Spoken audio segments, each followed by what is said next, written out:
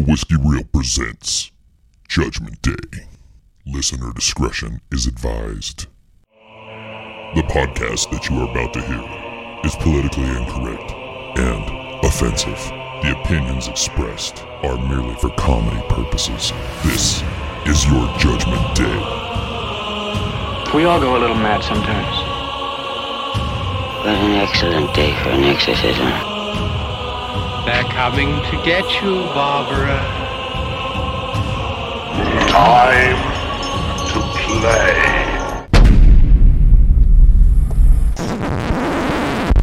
Sorry for the interruption. So you said we had good feedback, huh? Yeah, it was jarring. But life is. I guess I was saying I learned to just be myself and then just let the chips fall where they may. There's no point dancing around it. I am what I am. People can either take it or leave it, you know. It's one of the things I respect about you a great deal. It's also one of the things where I'm like, fucking Wes. I know. Have you guys met Wes? But what's crazy is it wasn't the episode, it was the stuff you edited out that's really interesting. So, and I think I still have that footage, that stuff, the leftovers somewhere. It wasn't me comparing myself to A-list celebrities that really bothered me. It was the very descriptive language I used in talking about what I would do to Holly Hunter. Oh yeah, you do that. Yeah, that got trimmed. you were personally offended by that. You're like, this has to go. You're like, that's my girl, not on my watch. But yeah, the 20-minute Ryan Reynolds stream of consciousness that you put out there, I was like, I don't know if we need that on this episode necessarily. I don't think Wes wants that on public record. Who I really remind myself of? A mix between Gandhi and Ryan Reynolds. Yeah, I mean, I think I'm kind of a mixed version of both of them, honestly. Sort of a Messiah-esque sort of figure. Oh, God, what a douchebag. I know. I listened to that episode even after you edited it, and I thought, God, no one's going to want to date this guy. And literally, I had, girls that I was talking to at the time, text me, I listened to your podcast. And I was like, why did you listen to that? But no, there's something sweet and very endearing about being vulnerable and being open. Sure. And women are super susceptible to that shit. So, I hope so. I guess the right ones maybe I'm are. kidding. Oh, see. But, yeah. No, I really enjoyed the episode. I couldn't wait to have you back, man. Honestly, cool. This is great to have you back. What have you been up to? It's great to be back. I've been working a lot. I'm doing a lot of writing, and I've been trying to do more music around town. I've been doing some open mics. Okay. Playing some original songs, which is kind of an interesting thing. Because I've done music for a long time, but I've always sort of either played in a band with other people, or my ex-wife and I used to do a little duo. And she's much better singer than I am. So it's an interesting part of this, regaining finding myself after all this time. I'm being divorced, and kind of it's part of this new journey. It's looking into music more again and seeing if I can write songs. I'm really more interested in it as a songwriting thing than a performance thing, but going to the coffee shops and testing the songs out to see if they, if there's something there. And would you consider yourself sort of a modern day Elliott Smith, or more of a in that I am super depressed over Gordon Lightfoot? Oh man, Gordon Lightfoot. I know, too soon. He died today. Gosh, man, I just saw that. Yeah, he died today. That's crazy. I had to get that. Okay, I'm glad that you knew that at least. Good reference. Yeah. Because if you just mentioned that, then I was like, whoa. No, that would have actually sucked. That would have sucked if I had just broke the news. Yeah, I know, right? Gordon Lightfoot died today. Yeah. Also, he's fucking dead. Right, by the way. Just so you know. Yeah, no. I'm more of a Paul McCartney. I'm just kidding. I'm totally kidding. You're such a McCartney. I'm more of a McCartney type. No, I just... I can tell by how nervous I get, and I don't like to get nervous, but it's a pretty good sign usually that I'm onto something. Because you're very performative, so but music, does that make you more nervous than 100%. Doing stand-up? Oh, 100%. God, the music is the worst because there's nothing to hide behind, and you have to execute what you came there to do, whereas with comedy or any other thing, you can always joke around to get out of it. Music requires skill and talent. Skill and talent. Comedy requires patience and writing and preparation. And anyone that is actually good at stand-up, as you would know, actually takes a beat and gets good at comedy. 100%. They get good at it. Yeah, it's skills you have to acquire over time. Music is... Obviously, anyone can reach a level of music to be passable and be able to show up and do something, but music also requires... There's people... Great musicians are born great musicians. Mm-hmm. Prince didn't just pick up saxophones and pianos and... You know what I mean? And be able to play every instrument known to man because he worked hard at it. No, that guy had a fucking... Yeah. A real tangible fucking talent for music. That's what he was. It's probably that a combination. Was his superpower. Yeah, 100%. I think it's probably a combination of a lot of those, or not a lot, but a combination of a few major factors in like your environment, where you were raised, maybe some genetics. Yeah. But also like you're genetically you were born with the ability. I mean, some kids can just like play Mozart at age 5. It's it's not insane, like right? Yeah. And I would consider Prince and some of those people like sort of like that, like prodigies. Prodigies. Prodigies. I was thinking progeny. Well, their progeny are progenies. Totally. Probably. But anyway. Something like that. But yeah, so I agree with you. There are talented comedians who are born and the same things happen, right? Like your conditioning, your environmental factors like cause you to be funny as a kid. Of course. And then if you're smart, obviously you're better, or witty, you're better. So there's all kinds of factors. What I find interesting is that music, the same thing that makes me sort of timid about doing music was the same thing that kept me from really making it as a comedian, which was the lack of the ability to be vulnerable. You see, like I wasn't able to be myself on stage as much as I'm able to be with you or on a podcast, or like when I have more of a long form thing. It's that defense mechanism of like I'm getting nervous, everybody's gonna laugh at me. I'm gonna use my wit and my funniness to like get out of this situation. Yeah. And that becomes an act, and you refine it over time, and then you add in the skills and the little things that comedians do, and you're like, okay, now I have something I can tour, I can make money off of this. But at the heart of it is really there's nothing real, and it's the same when I do music. Like I said, like oh God, they're gonna see me, they're gonna hear my singing voice, they're gonna hear my heart in these lyrics, and they're gonna judge me. So unlike with comedy, I can't kick into that defense mechanism like I'll make them laugh and divert all the attention towards that. With music, I just have to fucking stand and deliver the song, and that is terrifying. And then afterward I'm like, man, I'll make some joke about it and be like, man, they're all like clapping and I'm like, please don't look at me. Whereas with comedy I can be like, oh, you want to look at me, let me make fun of some shit and then we'll get this going. It's like it's such a weird fit, but that's part of this journey that I'm on, is like trying to discover those things. If I ever do comedy again, I think I'll be way better at it because I can tap into that authenticity now, right? Whereas before I wasn't. I was kind of doing a character. When I would work with really big comedians, like famous people or people who've done it for a long time, or from like LA or New York, and they've been around, they would always give me the same note, which was basically like you're a good actor and you're really good at acting like a comedian. Like you got that role down, right? But you're not a comedian. Like it's not true. It's not authentic. You write great jokes. You even deliver them well, but we can tell it's a lie.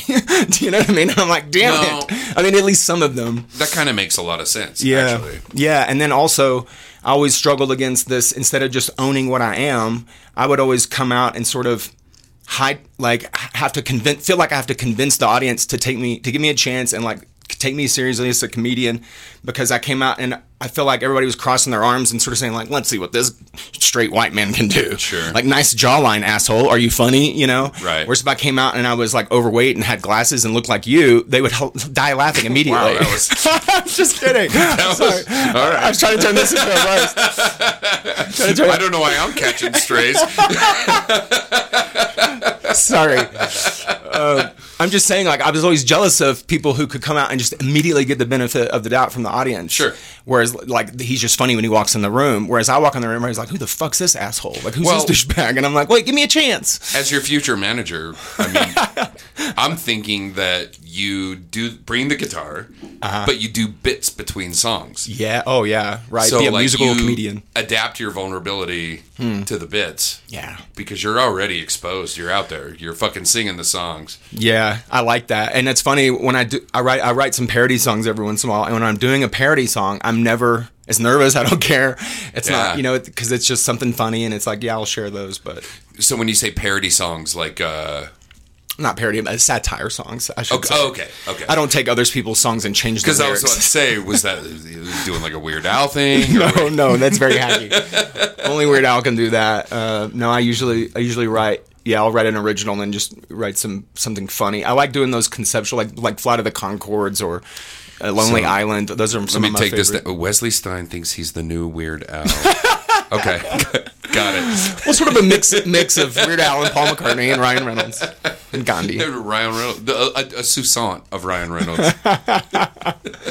Oh man. Well, like I say, buddy, it is super good to have you back here. Good to be back. You and I tend to have good conversations. So yeah. Just so you know, it is Judgment Day again. It is time to seek salvation. This is your second time here. Mm-hmm. The end in days has come and gone. You found your way to heaven. You were found worthy.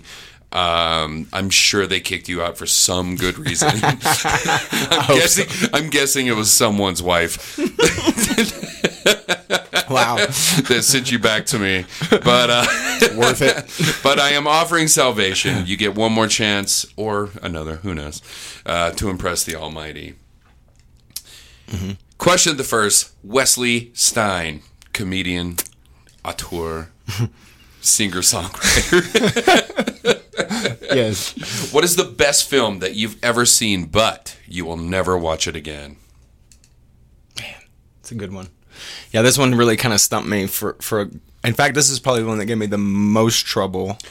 That's interesting, because I feel like there's a lot of like low-hanging fruit answers to this question. Yeah, of course. You could just say "Requiem for a Dream" and be done with your day. Totally. Yeah, 100%. Yeah, 100%. I thought about that. I kind of chose a recent one, because, well, let me just say my answer. You're probably not going to like this, but it's a very recent movie, and one of my favorite movies ever. That Everything, Everywhere, All at Once. You know this movie. First of all, I goddamn adore that. You've probably seen it 100 times already. I've seen it like... No, I mean, I've probably seen it like 3 times. You know what I mean? Like... Yeah, same. I've shown it to different audiences and gotten different responses. Yeah. What do you love about that movie, first of all?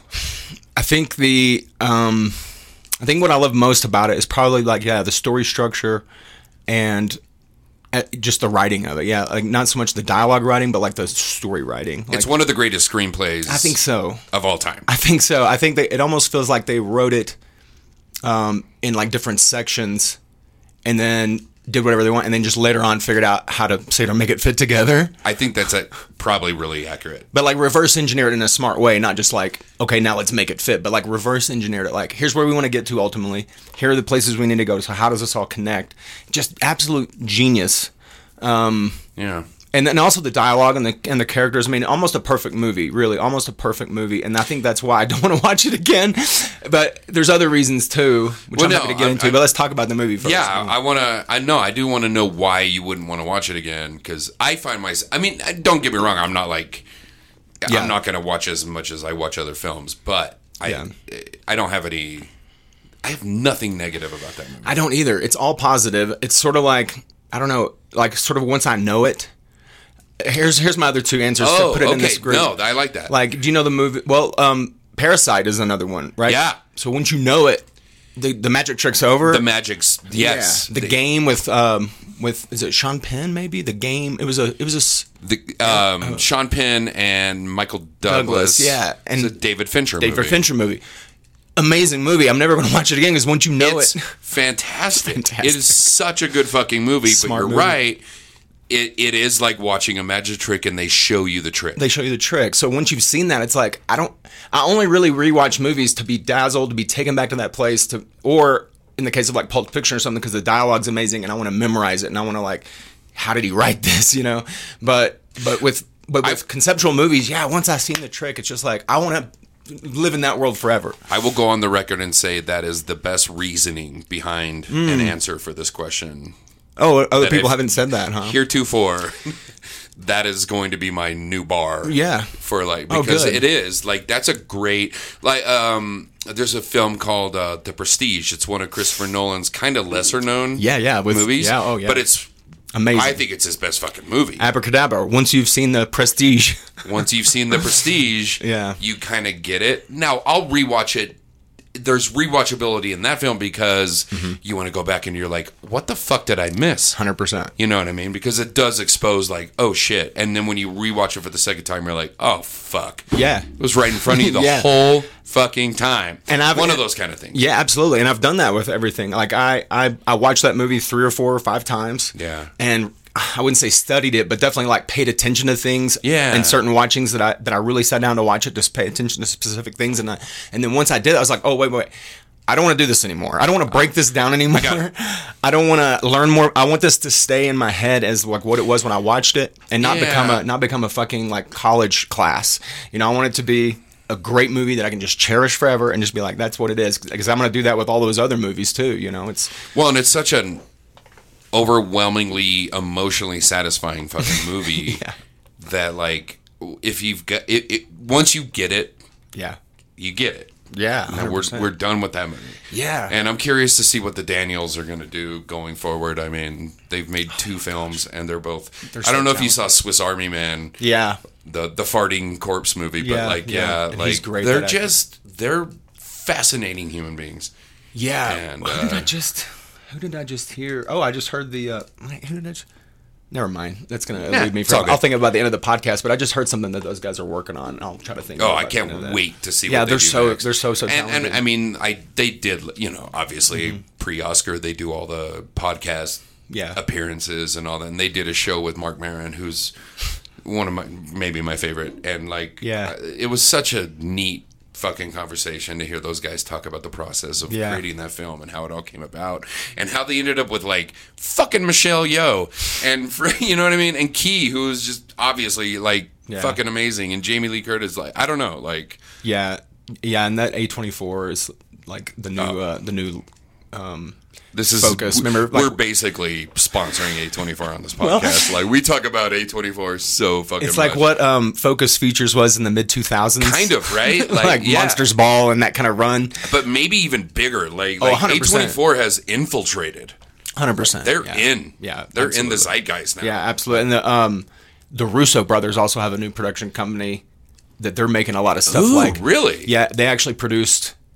God, I want to say they produced the Daniels. I'm pretty sure their studio maybe did Swiss Army Man, but they're like the the indie guys that like are trying to discover the next wave of indie filmmakers. I have a friend who's out in Nashville right now who's got a short film on the festival circuit, and I'm trying to convince him that like just submit to some of these like bigger studios, because you never know, like they're literally like actively looking for new voices and take a risk on someone who has a unique voice. Well, and there's an old adage about just don't reject yourself. Yeah, that's right.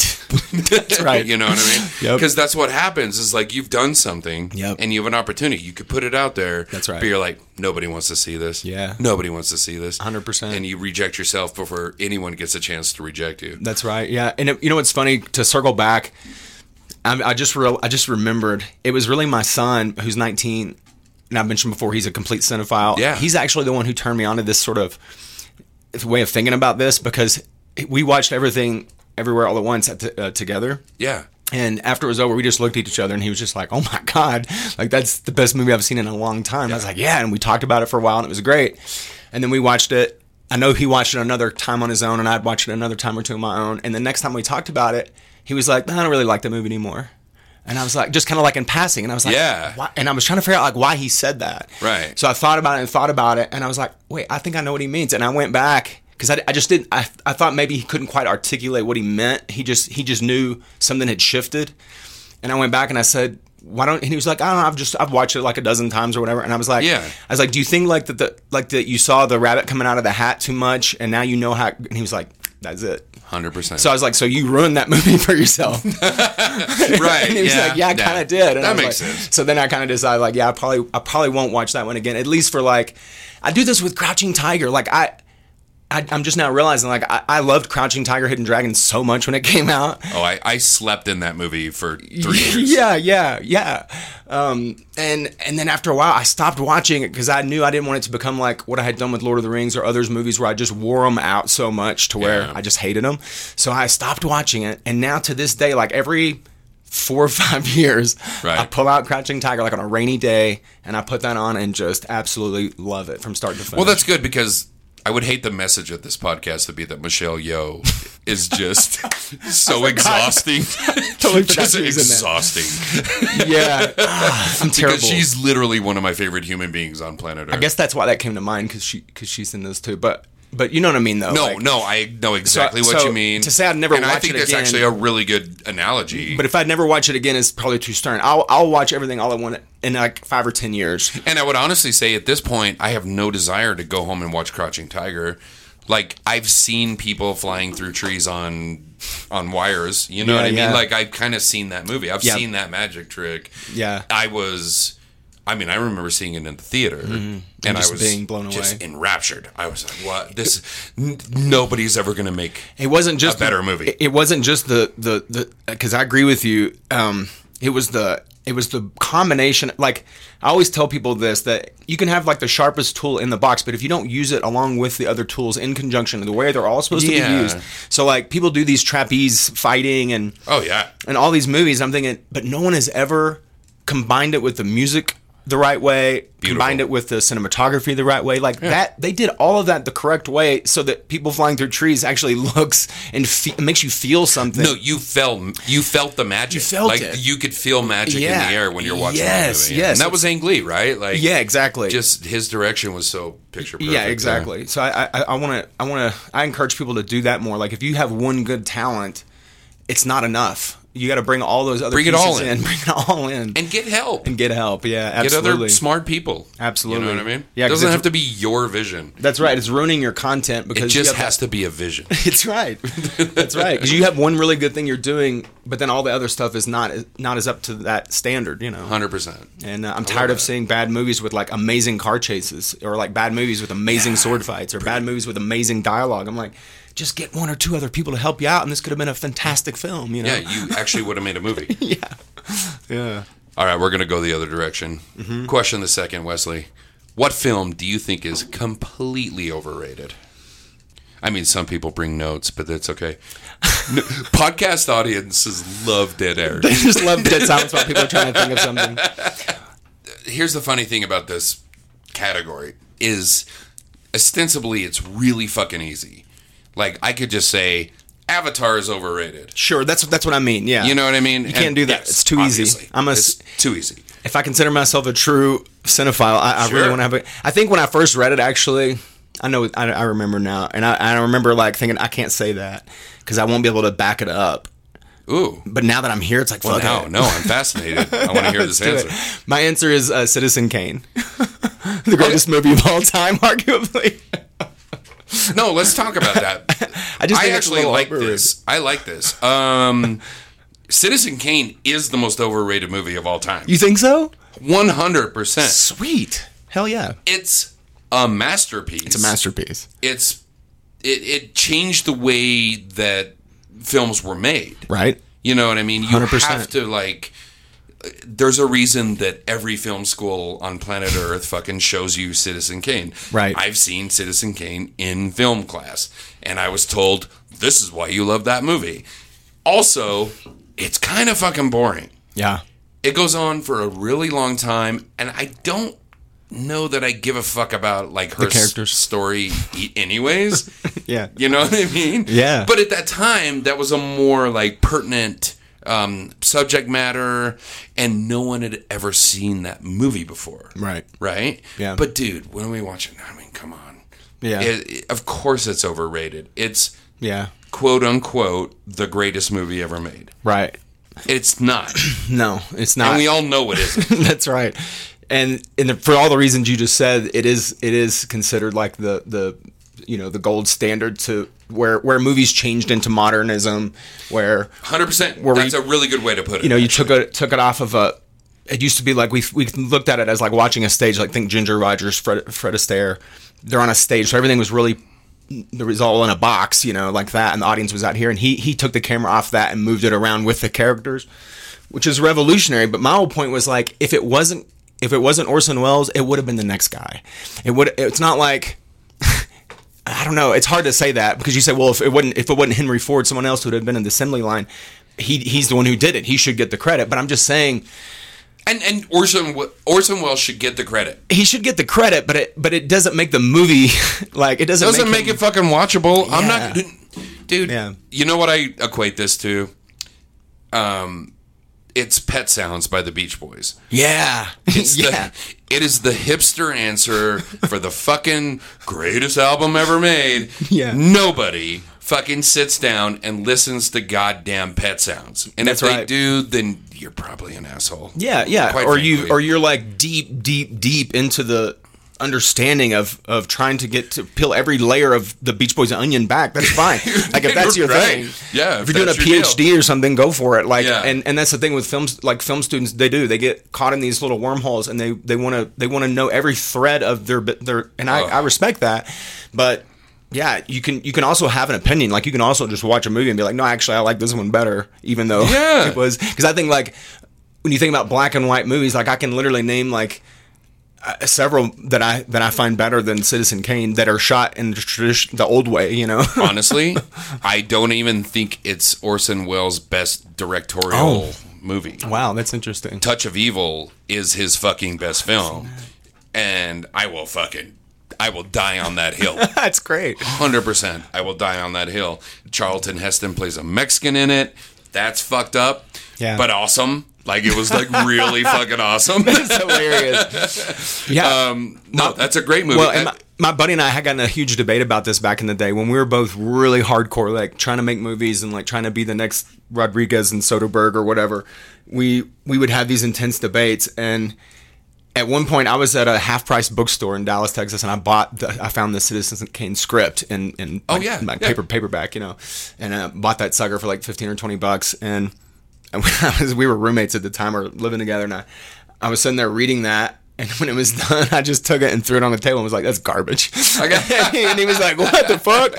And he was like, yeah, but I was like, no, I'm serious. Like, if you'd have shot that script the way they shot It's a Wonderful Life, no one would have went and seen that movie. Nobody. Like, it is a terrible story. Like, I mean, not terrible, but it's just not, like, there are a million stories that are better than that. But it's a very classic 3-act fucking narrative. Sure. I mean, there's nothing... Yeah, and he put a camera on a zip line, so, like, great, everybody's going to go see that. It's just, it's the special effects weird thing it of the really day. Was. Avant-garde thing of the day. It's sort of like, I kind of think about, like, The Matrix when they came out with, like, Bullet Time. Terminator 2. Oh, Terminator 2. It's Terminator Perfect. 2. Fuck, yes, perfect. Yes. By the way, I fucking kind of hate Terminator 2. Well, sure. That might be another good one that's kind of overrated. But again, that's my overrated. That's my overrated. With any of those movies, Avatar's overrated. All of these things, at least with Avatar and Terminator 2 and some of those other films, they do have some of those other pieces. They figured out at some point, 100%. we got to have some heart in here. We got to make some stakes a little higher than just like the fate of the world.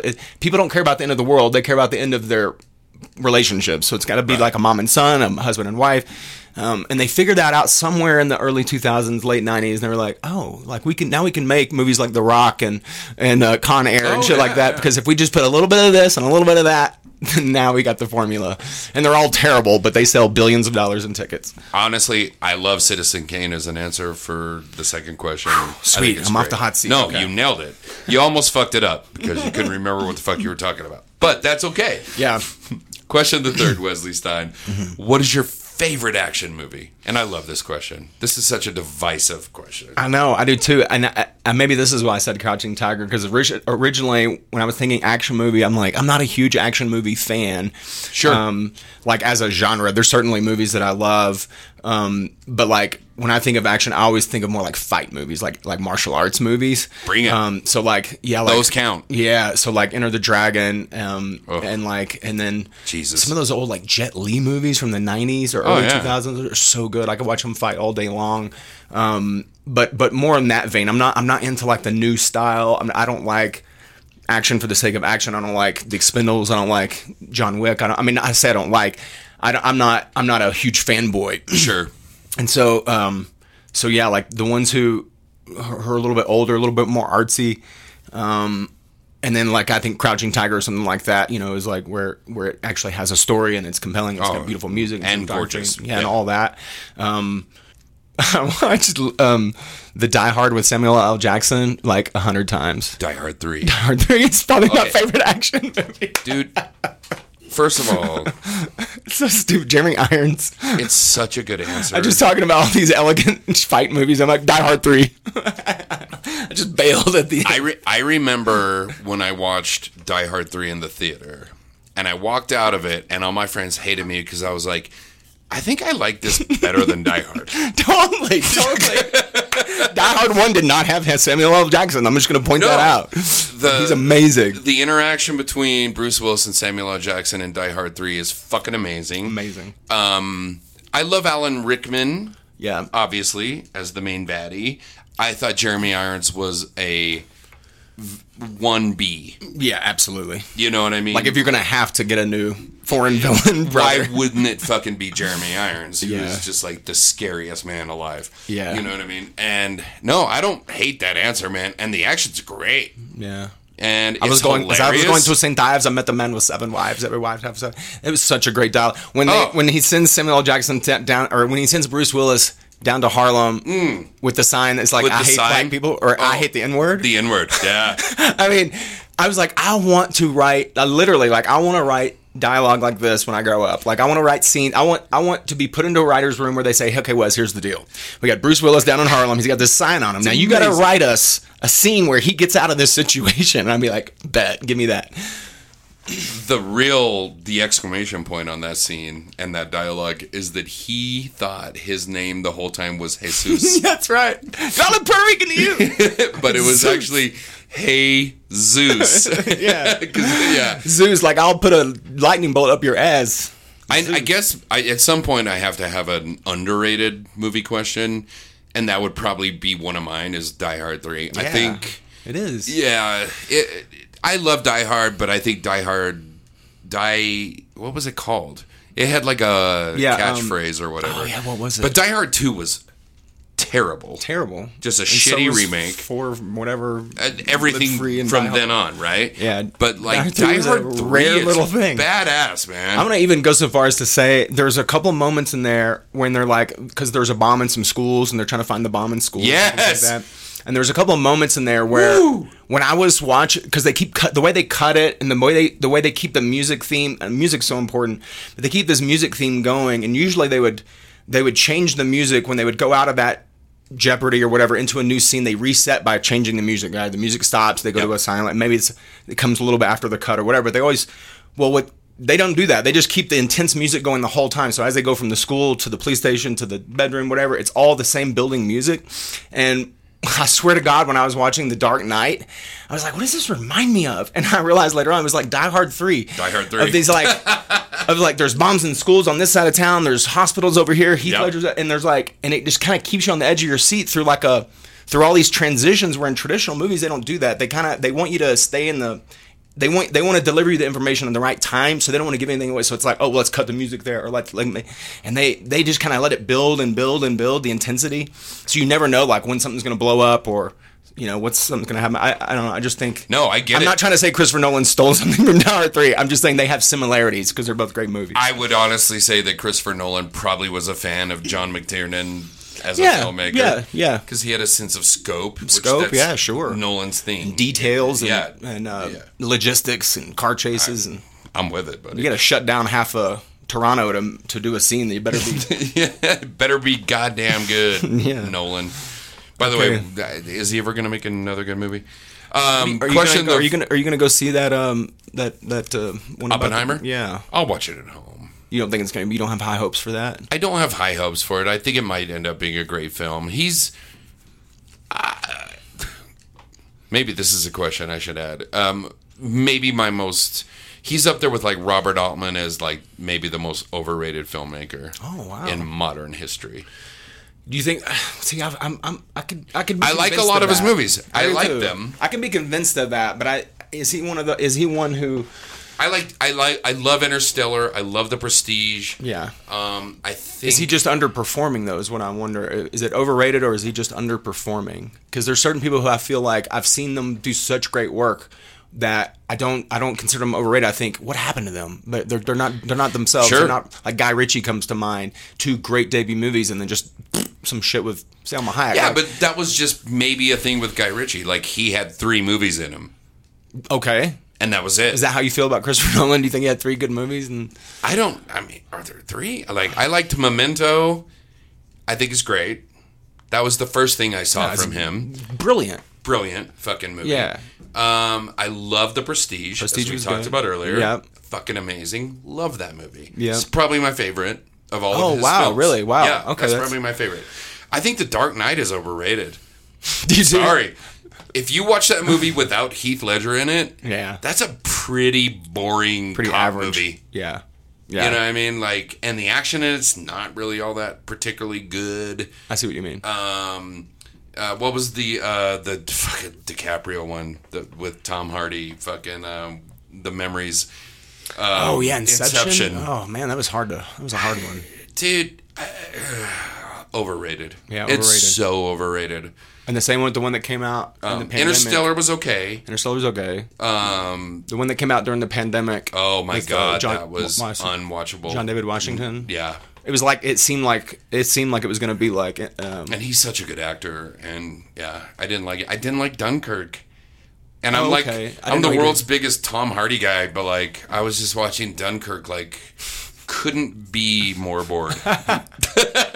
This is like one of the most dramatic sequences in life that ever happened to a group of people, and I'm like, man, this is so boring. So I agree with you. I think that's what's going to happen with Oppenheimer. Probably it'll be an Oscar award winning, or at least Oscar award nominated film that'll be boring as hell. That's what I'm kind of thinking, right? Yeah, like, it'll probably have it'll have moments. And I don't want to go into it.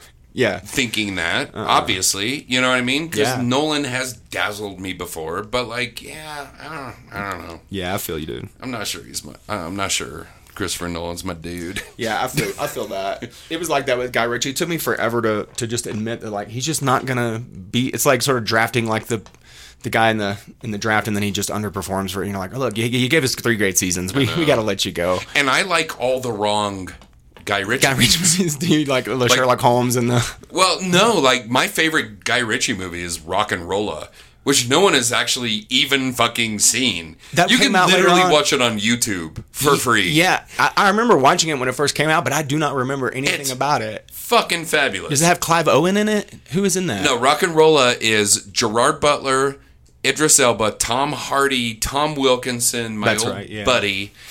And I mean, it's got this amazing cast. Piven's in it. Yeah. I mean, it's just ridiculously. Mark Strong, who's fucking amazing. Oh man, he's great. You know what I mean? And like nobody's seen that movie, and I'm like, how is no one? It's better than Snatch. Yeah, I will die on that hill. That's great. 100%. Yeah, I need to go back and watch it for sure. Yeah, it was one of those that I definitely watched, but I don't have a big memory of. We're 45 minutes in already.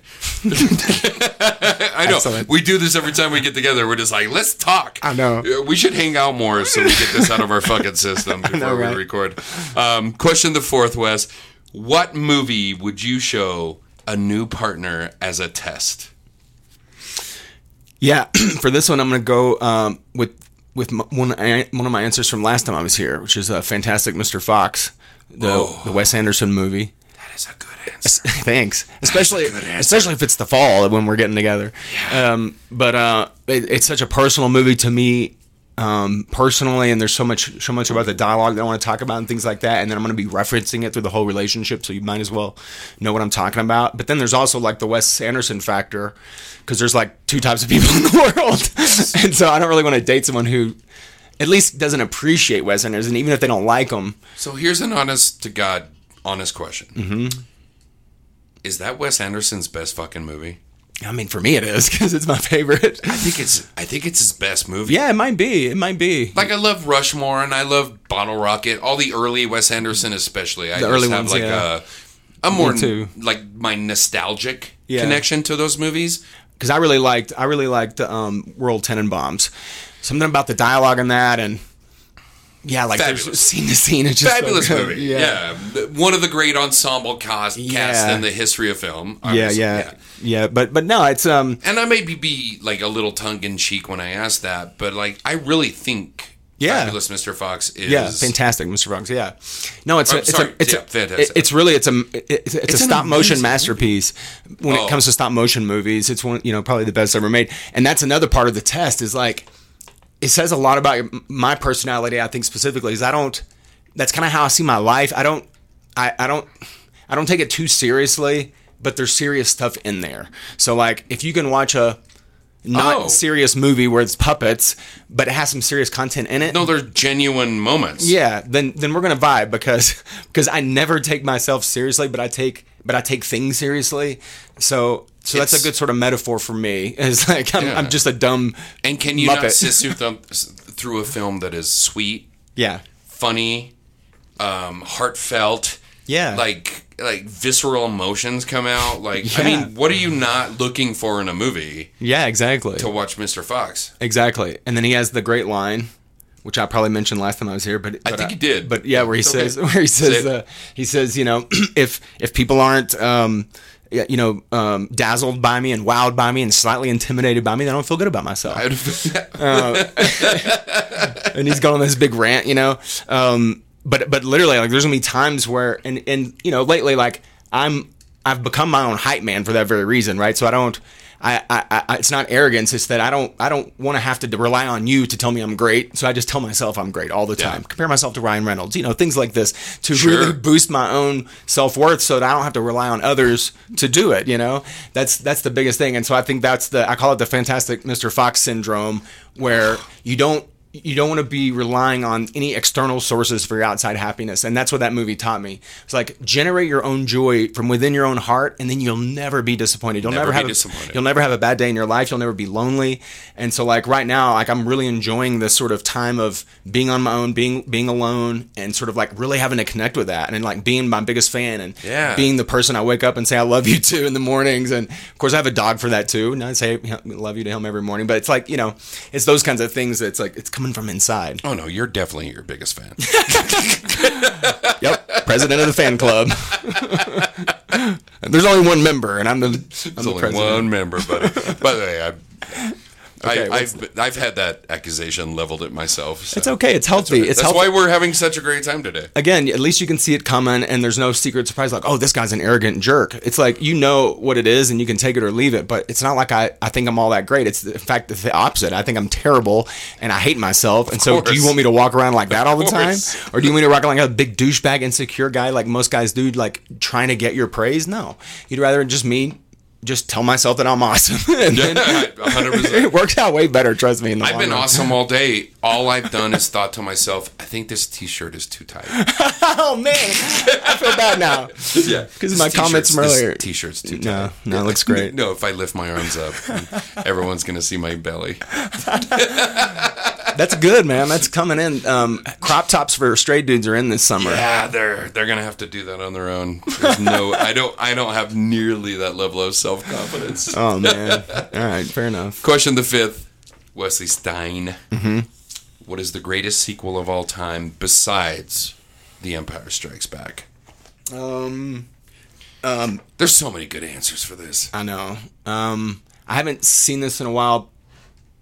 And I only saw it once, but I remember thinking this is probably the best movie ever made. And I probably won't be the only one to answer this. The correct answer is Paddington 2. Paddington 2 is the best. It far exceeds the original, and it's just an amazing movie. We should take a moment, because that is my secret answer.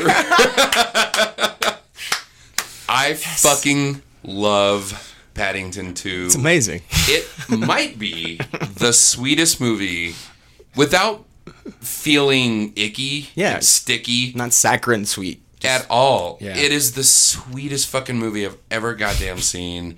Yeah. I've never rooted for a movie character more than I root for Paddington. Yeah. And Hugh Grant is the greatest villain in modern movie fucking history, dude. He's amazing in that movie. Amazing. Yeah. It's his best role. Yeah, I agree. And I will take no other answer. I agree. That's the end of the conversation. I agree. And he knows that too, and you know it eats him up. He's like, my greatest role I ever did was Paddington 2. Fucking Paddington 2. Can you fucking believe it? He knows it's the truth. But yeah, and again... And you know what? He's playing that role now over and over again in Guy Ritchie movies, which I find really fucking weird. Because now he's just in all the Guy Ritchie movies, and he's playing the character he played in Paddington 2. Finally. He's finally found his lane. He figured it out. Yeah. Oh, that's great. But again, just to reiterate to my adult friends who don't have kids or who aren't, like, you're missing out on all these great movies that are animated or stop motion or whatever because you're not giving them a chance. This isn't child's play. This is real cinema. These are award-winning films that deserve to be viewed by mature, real audiences, not just to like appease a child. I mean, you're missing out, folks. Well, you stole my heart with that answer, 100%. Because this is not the first time I've talked about Paddington 2 on this podcast. Oh, good. I'm sure you have, and I'm sure other people will answer that too in the future. Because it is like Godfather, Empire Strikes Back. There's like only a few sequels who exceeded the first one, and that's definitely one of them. Oh my God. I think it's in the conversation for like top 10 movies of the last 20 years. Oh, that's great.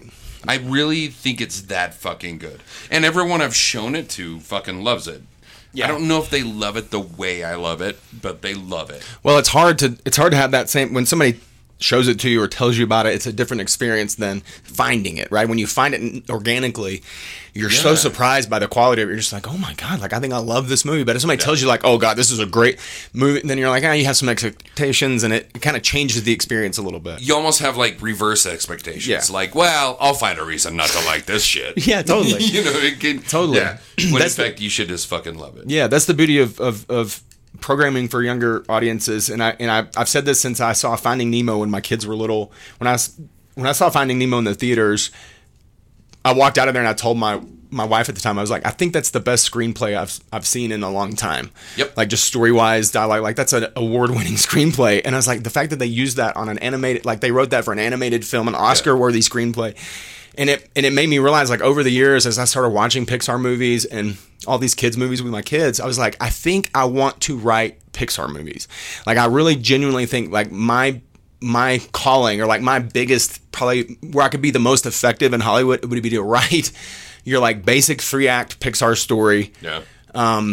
Where they use that formula because there's some things that have to happen in there. They're pretty complex. It's not just easy, like formulaic action movie kind of stuff, but it is just formulaic enough, sort of like a romance novel where you can, you know what I mean? And they're just so fun to do. And then to build on that formula, change it up, make it different, and So anyway, I have a real soft spot for that kind of stuff because as do I.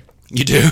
But I do think that writing for Pixar is not going to be a thing, and I don't honestly think it has ever been a thing. I think there's an algorithm somewhere. ChatGPT. The early ChatGPT was actually just Pixar writing movies that make me cry. I know. Because that's all they do. I know. I cry at Pixar movies. I mean, I can name like 3 or 4 right off the top of my head that fucking destroy me. Me too.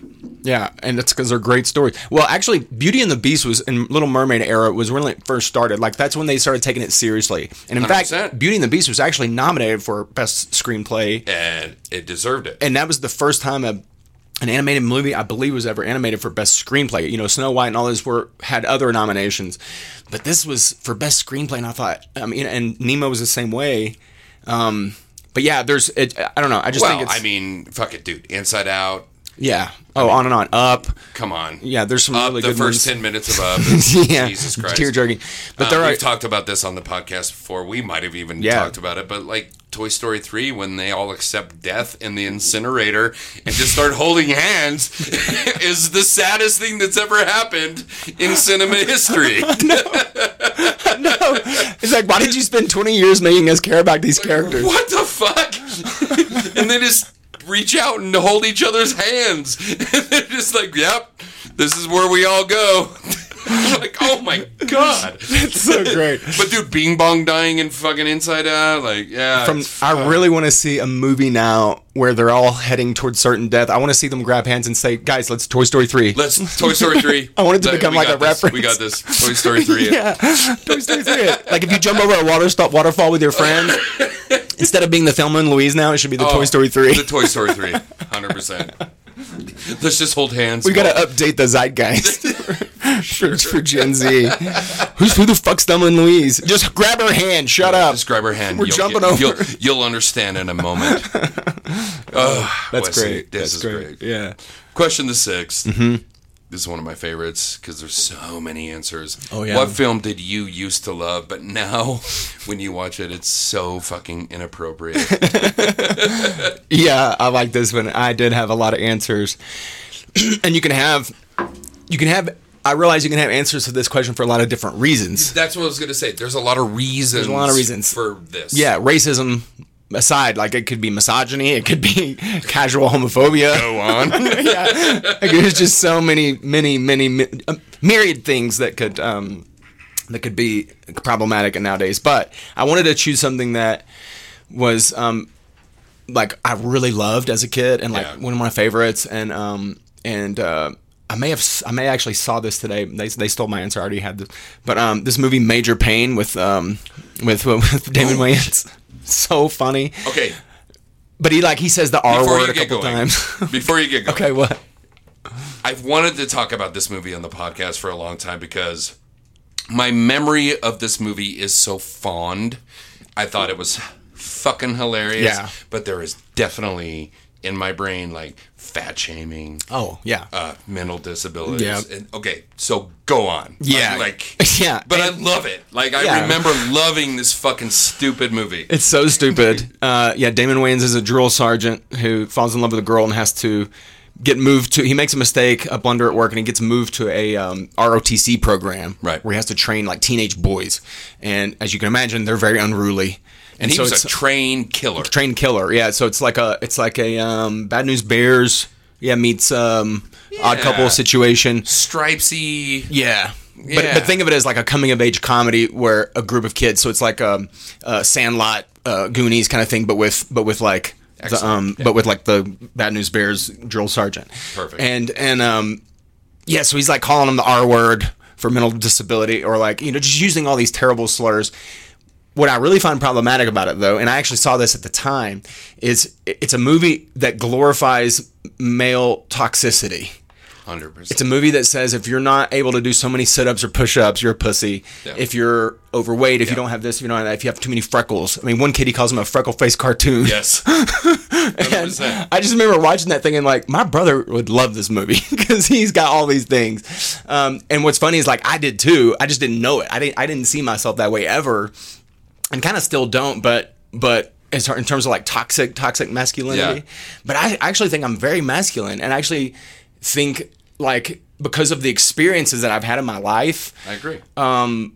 It after you've done so many things as like a toxic male and and then you sort of become somewhat enlightened. You no longer need to do those things, right? Sure. So it's actually it's sort of you've evolved out of that. And past sort of traditional masculinity. So I don't fuck with girls who are into that. You know what I mean? Like if you want some dude who's like super man, like pounding his chest all the time and like blah blah blah, like that ain't me. You know what I'm saying? But I used to do that. Yeah.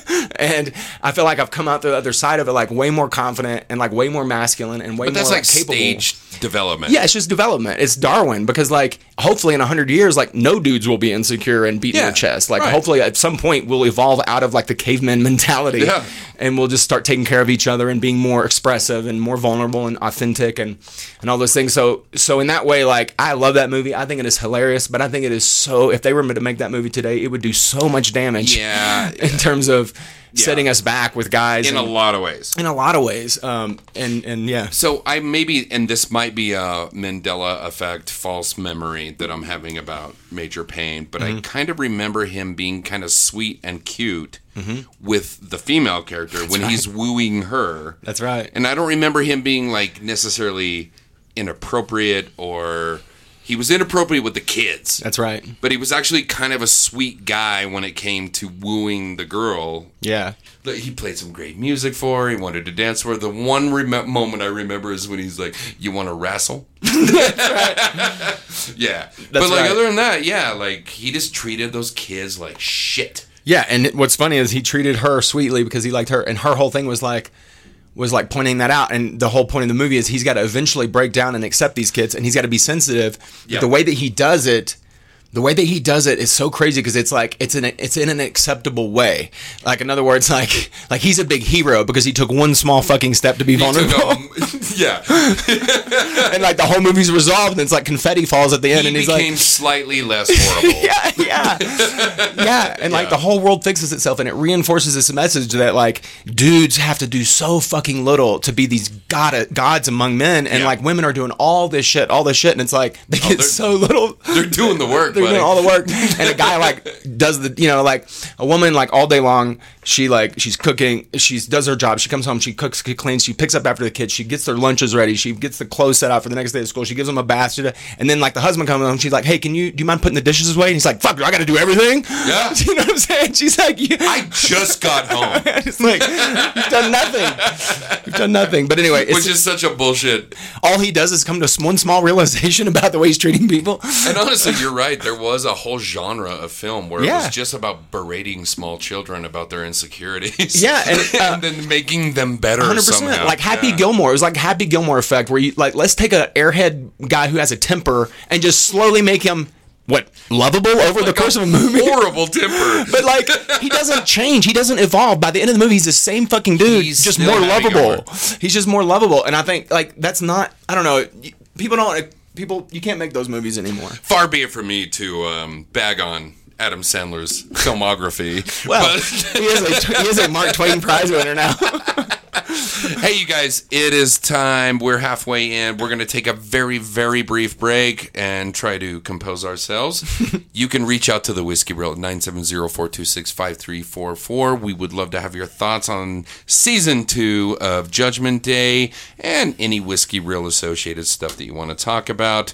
Wesley, Stein, and I will be back in like 2 minutes, and for you, it's going to be like 20 seconds.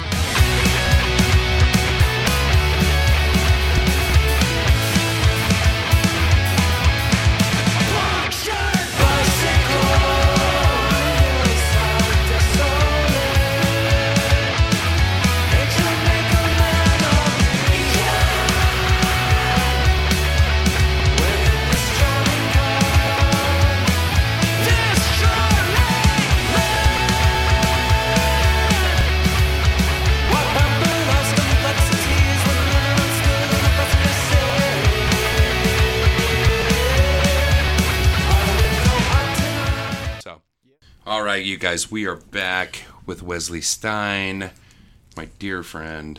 Hello. Wesley, question the 7th. We hate on this podcast to be negative, but what is the worst movie that you've ever seen? Good. So, for clarification, are we talking about great bad movies or good bad movies? I mean, bad good bad movies or bad movies? I'm gonna leave that up to you. However you want to define that. Okay, because I don't want to be negative, and if I'm going to tell people about the worst movie I've ever seen, I want them to go watch it, and I want them to enjoy it because it's an enjoyable experience. Okay. You know, there's a whole culture around terrible movie watching. Yes, I mean The Room. Hopefully that's hopefully that's not your answer, but no. There are many people have gotten rich. Over such a horrible movie. Horrible movies, and audiences too. You telling me you've never sat around with your friends and gotten stoned and like just made fun of a horrible movie and had the time of your life? So many times. And just commentary, and it's just so great. So I love doing that. The Mystery Science Theater 3000 kind of thing. Yeah. So take this small nugget and just enjoy. It's a movie called Hell Comes to Frogtown, starring Roddy Piper. Have you seen it? I know who it stars. Yes, you've seen it. Very familiar with Hell Comes to Frogtown. Thank you. That is my favorite bad movie of all time. Well, I grew up in the 80s with Cinemax, so Hell Comes to Frogtown was on steady repeat back in those days. Okay. And it was Roddy Piper's first movie role. Cinnamon roll, yeah. You know what I mean? If that's what you want to call it. I just want to tell the audience really quickly. Please. A quick synopsis. Yes. It's... Because I actually wrote a folk song about this movie. It's I liked phenomenal. it so much because I just wanted to retell the story in a song. Amazing. So it's a post-apocalyptic Earth, and pretty much everyone on the planet has become sterile. Yep. So there's no people being born. And because everybody's become sterile, women have now become the rulers of the world, essentially, because they don't need men anymore. Exactly. And the only man who has legitimate semen is Rowdy Piper. Only he doesn't wear a kilt in this. And for those of you who don't know, he's the pro wrestler from the 80s. Thank you. Yeah. We have to... Yeah. I think the only other high-profile film that Roddy did was They Live, the John Carpenter classic. Right, yeah. Which is another post-apocalyptic kind of fucking thing. It's so bad. Heavily in the zeitgeist. But yeah. Please, go ahead. And again, it was just from this era of when the men who ran Hollywood believed that the entertainment that the world needed was, what do guys want to watch? Well... They want every woman in the world to fuck them. So let's make a movie about he's the last man on the planet with semen and every girl wants to fuck him. But there's complications. And it's actually not as explicit as you would think. It's very it's very just like Cinemaxy, like, R-rated nonsense. There's no no. But boy, is it terrible, and just so misogynistic, and just so, like, she has to, at one point, the princess has to do the dance for the three snakes, and this is because the man who rules Frogtown is, of course, a frog, mutated frog, and he has his penis, he has three penises, and she has to make the three penises, dance. She has to make the snakes dance. It is so terrible from start to finish, and I love it. Also, stars a really great classic Western actor. I can't remember his name now. Rory Calhoun. Rory Calhoun. Was that his character's name, or was that his real name in real life? Rory Calhoun was a real person. Okay, he's actually a really good actor. Like, he's actually a really good character actor from back in I think like the old 60s westerns, like spaghetti westerns days. I think maybe he's worked with Morricone and right. But he's in this, and I'm thinking, like, man, they always have to get like one. They have to ruin one guy's reputation in every one of these movies. So here's a weird theory I have about this movie, because one of my favorite movies of the last 20 years is Alfonso Cuarón's Children of Men. Which was based on a novel that came out in 1992. Okay. Which would have been 4 years after fucking Frogtown came out. And the premise is, of course, that we're in a dystopian future. Is that the Julianne Moore? Julianne Moore and Clive Owen. Right. Fabulous fucking movie. It's one of the great fucking films. Yeah, I remember liking it. And it won some awards and things, yeah. And it has kind of the same general conceit that fucking Hell Comes to Frogtown has. Yeah. Of, like, women have now become sterile, no one is having babies anymore, and this is what happens. Yeah. And I've always wondered, I'm like, wow, did the author of Children of Men, which has become such a seminal property in American literature, and now one of the great films of all time, was that based on Hell Comes to fucking Roddy Piper? Of course. He had Cinemax. Of course it was. He had Cinemax and Sleepless Nights like the rest of us. I'm just going to call it and say yes. That is a direct adaptation. Okay, cool. I said Christopher Nolan based The Dark Knight on Die Hard 3, so we're both... Dude, honestly, what we're doing is we're tying a bunch of beautiful mind kind of threads. Yeah. Well, we were having an interesting discussion off mic earlier about influence and inspiration versus theft. What's the fine line between, you ripped this person off or you were inspired by them? Because we've seen so many movies and especially music. We were talking about music at the time, but like, where do you draw the line? What's the difference? Did they steal that from? Did J.K. Rowling steal from Le Guin, or did she just read that as a little girl and think, I want to be a wizard, and then her own? Of course, right? That's how it works, right? We would give her that latitude, right? Sure. And I would say that Children of Men was a marginal upgrade over. Yeah, comes to front, but derivative. But still derivative of it. But it's definitely fucking... You can run, but you can't hide. Yeah. We know where you got your source material. Oh, man. It's so funny. There's a lot of great bad movies out there, but that was... also, my second answer would have been Nope, the Jordan Peele movie. Really? Really? Not really, but kind of. I have another one of those... What do you hate about that movie? that 30 seconds or less. That it didn't tie together, that it didn't pay off in the end. He could have paid it off. I think that he missed opportunities. Yeah. There were so many chances to tie a bow on it and drive the point home, and he didn't do it. It came out real vague to me and disappointing. If it was anybody else's movie, I wouldn't give it a fuck, but like I love him and I think he's a genius, and I was very disappointed, and I think he's playing us. I think he's just making whatever now because he knows he can, and we're all gonna be like, oh, I must have missed the point. Like I think it was underwritten. Much to your point. Yeah. I think it was a series of really, really cool, scary vignettes. Yeah.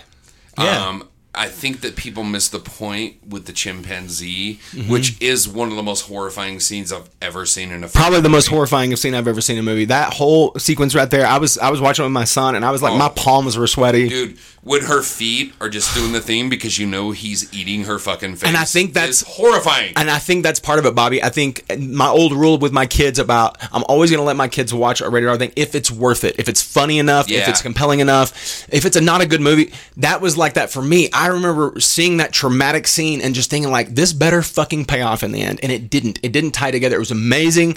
I love him. That's why I was not super serious about it being the worst movie of all time. It's a great film. It just...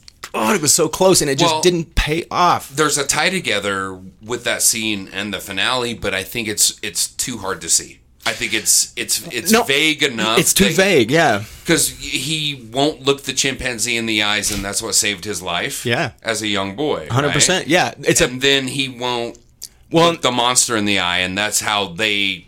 Right, but did you get the? That's right. You want, but the deeper message, obviously, for black folk. Is you don't look your master in the eye. You don't look your master in the eye. You don't look the white man in the eye. 100%. You duck your head around white people. Oh no, man. Yeah. And so I got all that, but I just thought no one else is going to get this. Bobby's going to get this. I get it, but no one else is going to get this, and it just didn't. And people didn't. They didn't overall. And I'm just thinking like you have all the resources at your disposal. The whole world loves you. Yeah. You've got this amazing material. It just felt a little bit lazy for him to not like. Yeah, like just take a minute and just really make it like, because it was kind of the same thing with us. Like Us, I think was a little bit better, but it still kind of faded at the end. Yeah, like where you're just like, God damn it, you were so fucking close. Like just so close.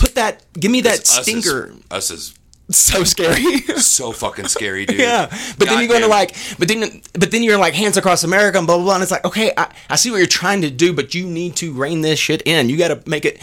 He's trying to tell us a story with a axe instead of a scalpel. Like, get a little bit more precise and drive it home, and like, and let's culturally.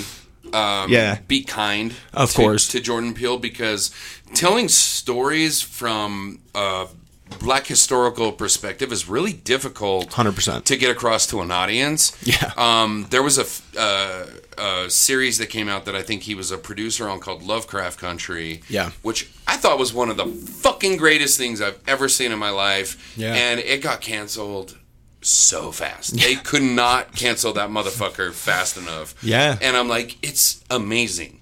They literally, and I'm going to use a word I shouldn't use, but it is part of I think it's on IMDb, but like they called these two sisters the scariest fucking thing that was in the fucking series. They called them the Jigaboo sisters.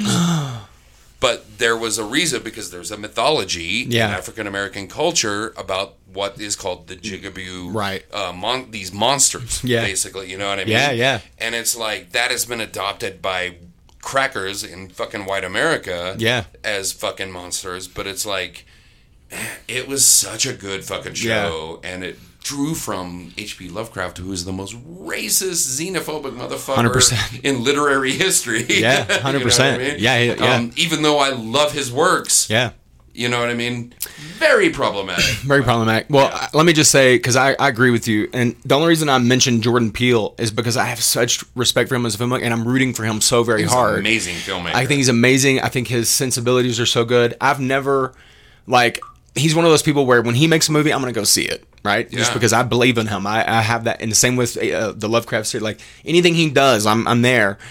That was what disheartened me about this movie, because I literally just remember thinking, like, this could have been the next Close Encounters. This could have been the next big thing that people are going to talk about this movie for 30 years. Yeah. And it was 90% that. But there's an old saying. They actually did a study. It's not an old saying. I don't know why I said that.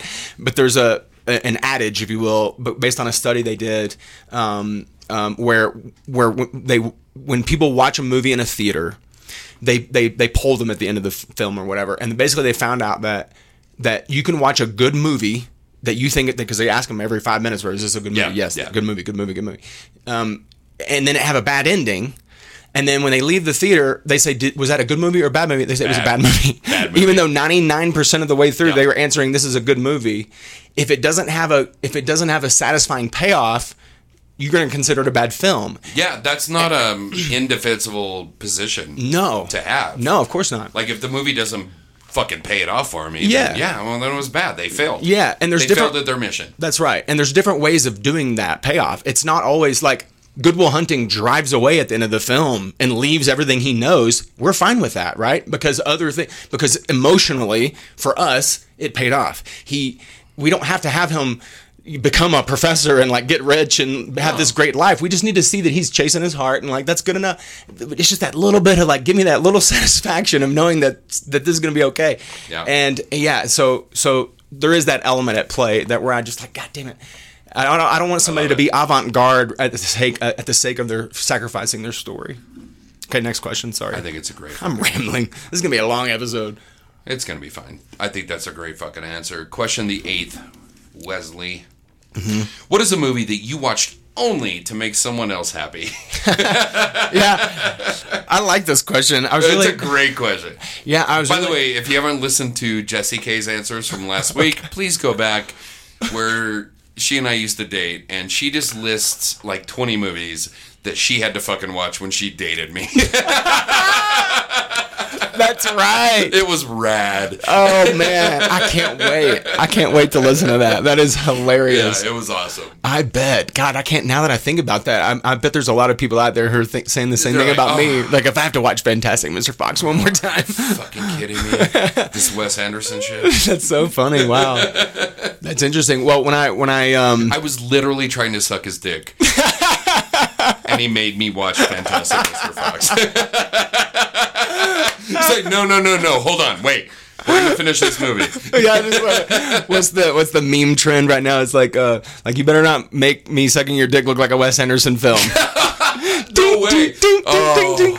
They start playing the music. Anyway, I need to see that. You make anything look like that's anyway. I'm gonna go with my high school sweetheart was really big into a movie, which actually, now that I say this, it's a great film, and because what you're saying is like we watch this to make someone else happy, but we don't necessarily have to regret that we watched it, right? Well, sure. Yeah, so I'm very pleased and happy that I was forced to watch this movie. Okay. Because it was my high school girlfriend's favorite movie of all time. And when we started dating, she was just like talking about it all the time. And No. that was exactly close number 2. Shut up. No, that was number 2. Okay. She has 1 and 2. Whoa. And I started to say Pretty Woman, Yeah. but I'd already seen that before. So when my girlfriend says Pretty Woman is my favorite movie, I'm like, oh, I've seen it 100 times. Number 1 on her list was Wild Hearts Can't Be Broken. Shut the fuck up. Isn't that an amazing movie? The horse movie. Yeah, jumping off the things. Yeah, the high dive. Who's the girl? Very famous. Claire Danes? No, is it Claire Danes? Is it Claire Danes? I think it's Claire Danes in Wild. We're googling. No, I know we're both. You Google, I'll talk. So Wild Hearts Can't Be Broken. Just an amazing. Is it maybe DB Cooper? Is the guy? Who's the guy? Well, it's not DB Cooper. I mean, DB Sweeney. Sorry, DB Sweeney. DB Sweeney Yes. is the guy. Yes. I said DB Cooper. He's the guy that jumped out of the plane. I apologize. I'm a little ADD. DB Sweeney was I think the male lead. Yep. And then God, who was the female lead? We'll find out. Bobby's looking into that. Anyway, it's like the horse. I've seen this movie like 5 times. It's really romantic and very uplifting for women, like sort of like a women's empowerment theme to it, which is really cool. I think it's Gabrielle Lenoir. Okay, yeah. It's Gabrielle Lenoir, who is also in Things to Do in Denver When You're Dead. Right. So this bitch might be like the league leader in like most words in a fucking title. That's so funny. Yeah. But no, it was Gabrielle Lenoir. I think you're right. I thought it was DB Sweeney that was like the guy or whatever. Ooh, no, maybe not, because now I'm thinking like The Cutting Edge. I'm getting The Cutting Edge confused with. That's DB Sweeney. That's DB Sweeney for sure. God, and that's see, another great. Dylan Cussman. Okay. I don't know that. So no but big stars. I know who. I can picture him in my I can brain. kind of picture him, but there's no big stars in this movie. But if you haven't seen Wild Hearts Can't Be Broken, go watch that. I think it'd be a worthy. It's actually, I don't know how it holds curious. up. I'd be curious to watch it I haven't again. seen it in a long time, but I definitely know I would never have watched that movie had not been for my high school girlfriend, and I'm really glad that she made me watch it. And then we ended up getting married, and we were together for 25 years. Are you serious? That was her? Yeah. Oh, okay. Yeah. I just thought I'd frame it differently because I get sick of saying, so my ex-wife. No, I like that, actually. Sometimes I like to reframe it. 'Cause, I mean, I watched a lot of movies for my ex-wife and vice versa, Yeah, obviously, because of I course. made people watch movies. of course. That's what Me I too. do. Me Yeah. too. Yeah. I Same made a with our girl kids. this weekend watch Cold Comfort Farm, which most people have never fucking seen or heard of, and I think is the most delightful movie ever made. Yeah. But we do this all the time. I do it all the time. Yeah. I'm guilty. And I'm one of these people who loves recommendations when it comes to music and movies. I have no problem saying that I haven't seen anything or I'm not familiar, I haven't heard that person. Please tell me. I want to become a fan, and I'll take it or leave it. If I don't like it, I don't like it. But I'm really open. My kids recently, like if I'll come in and they're watching something on Netflix, I'm interested in what they're watching because I want to learn the sensibilities and da. And a couple of times they've been watching something where I sit down and think, how is this not in my life? You know, my kids have introduced me to more amazing content than anyone else on the planet, right? That's because they're really cool. No, it's super cool because they're like, 21, 19, like they're in that like most relevant age group. I'll give you a great recommendation that they turned me on to on Netflix. Midnight Gospel. Do you know Midnight Gospel? I've heard about it. I haven't seen it yet. Yeah. But no, people have told me. What's his name? I can't remember now. People will know, but anyway, check that out and listen to your kids when they give you a recommend, or if you see them watching something.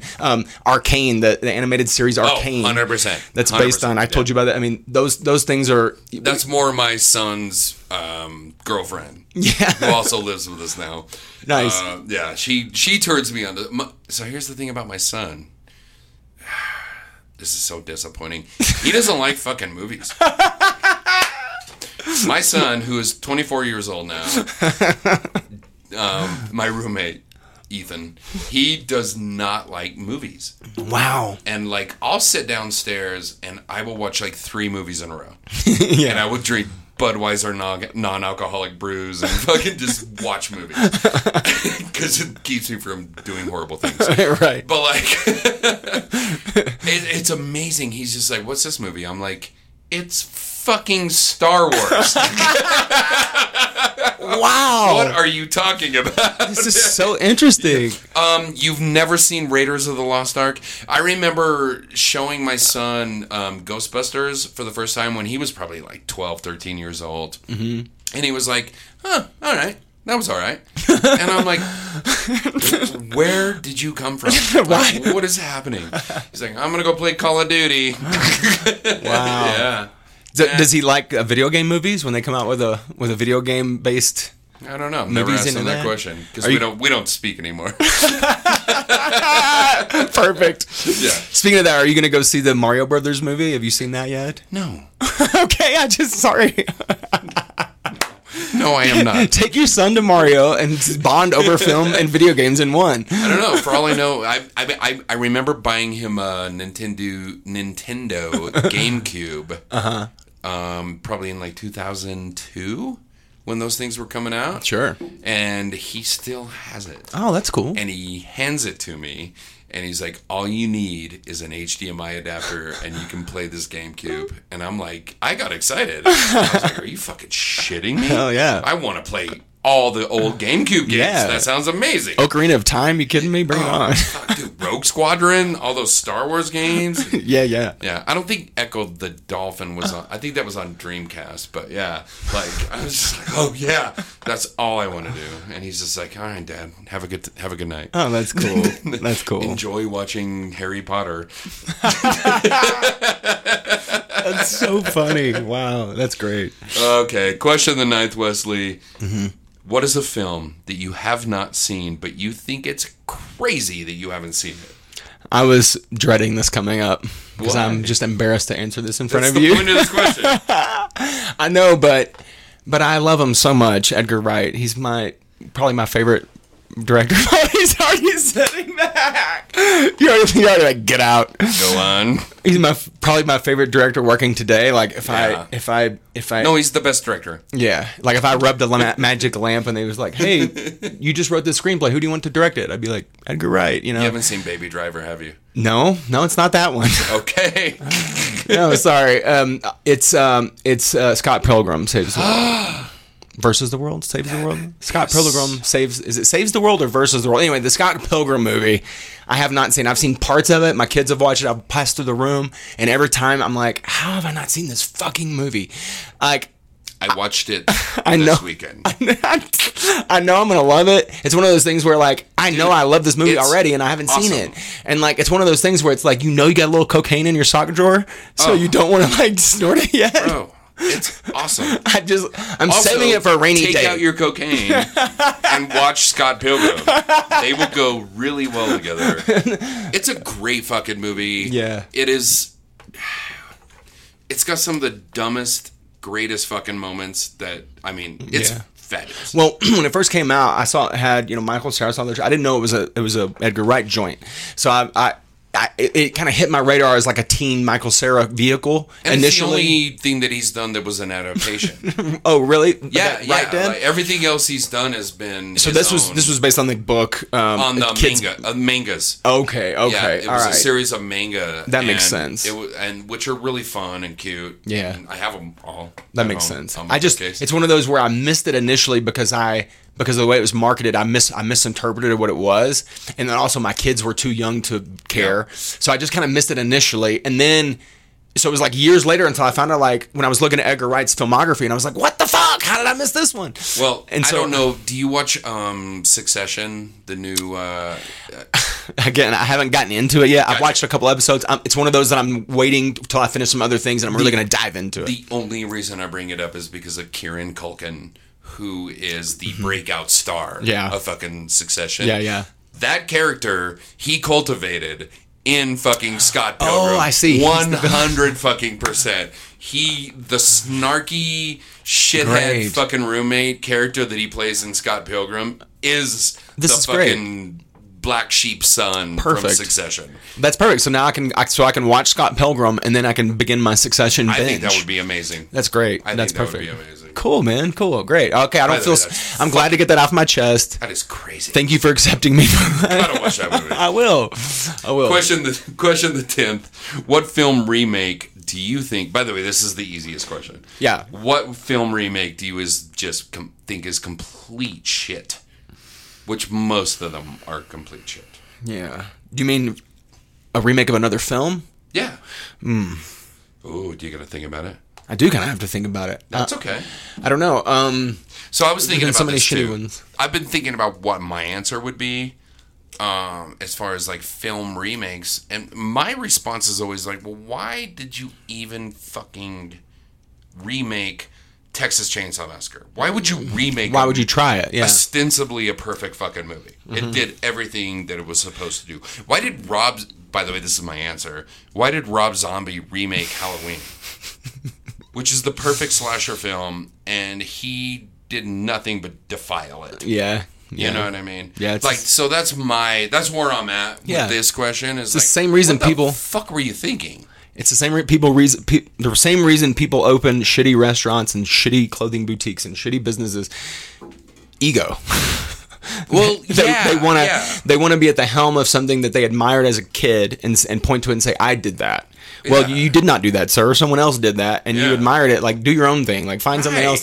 Like, Rob Zombie could have made his own Halloween and named it. You know what I mean? Like, he could have taken his own sensibilities and applied them towards something original and new. So let's do this. While you're thinking about that answer, we'll skip ahead to question 11 because they're related. Great. Let's do that. What is a film that you wish would be remade? And my thought process being like, well, Last Starfighter was a good movie.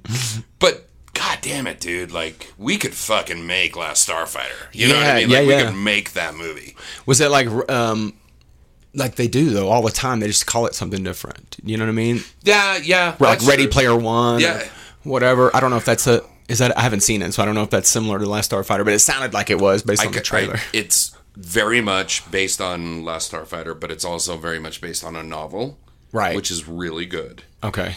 And the movie sucks. Yeah. It sucks. Yeah. I mean, I was originally going to point to, like, when I read the question originally, I thought about this Dennis Quaid movie that came out in the mid-2000s called The Flight of the... Flight of the Phoenix. Flight of the Phoenix. Thank you. I think that probably should not have been remade.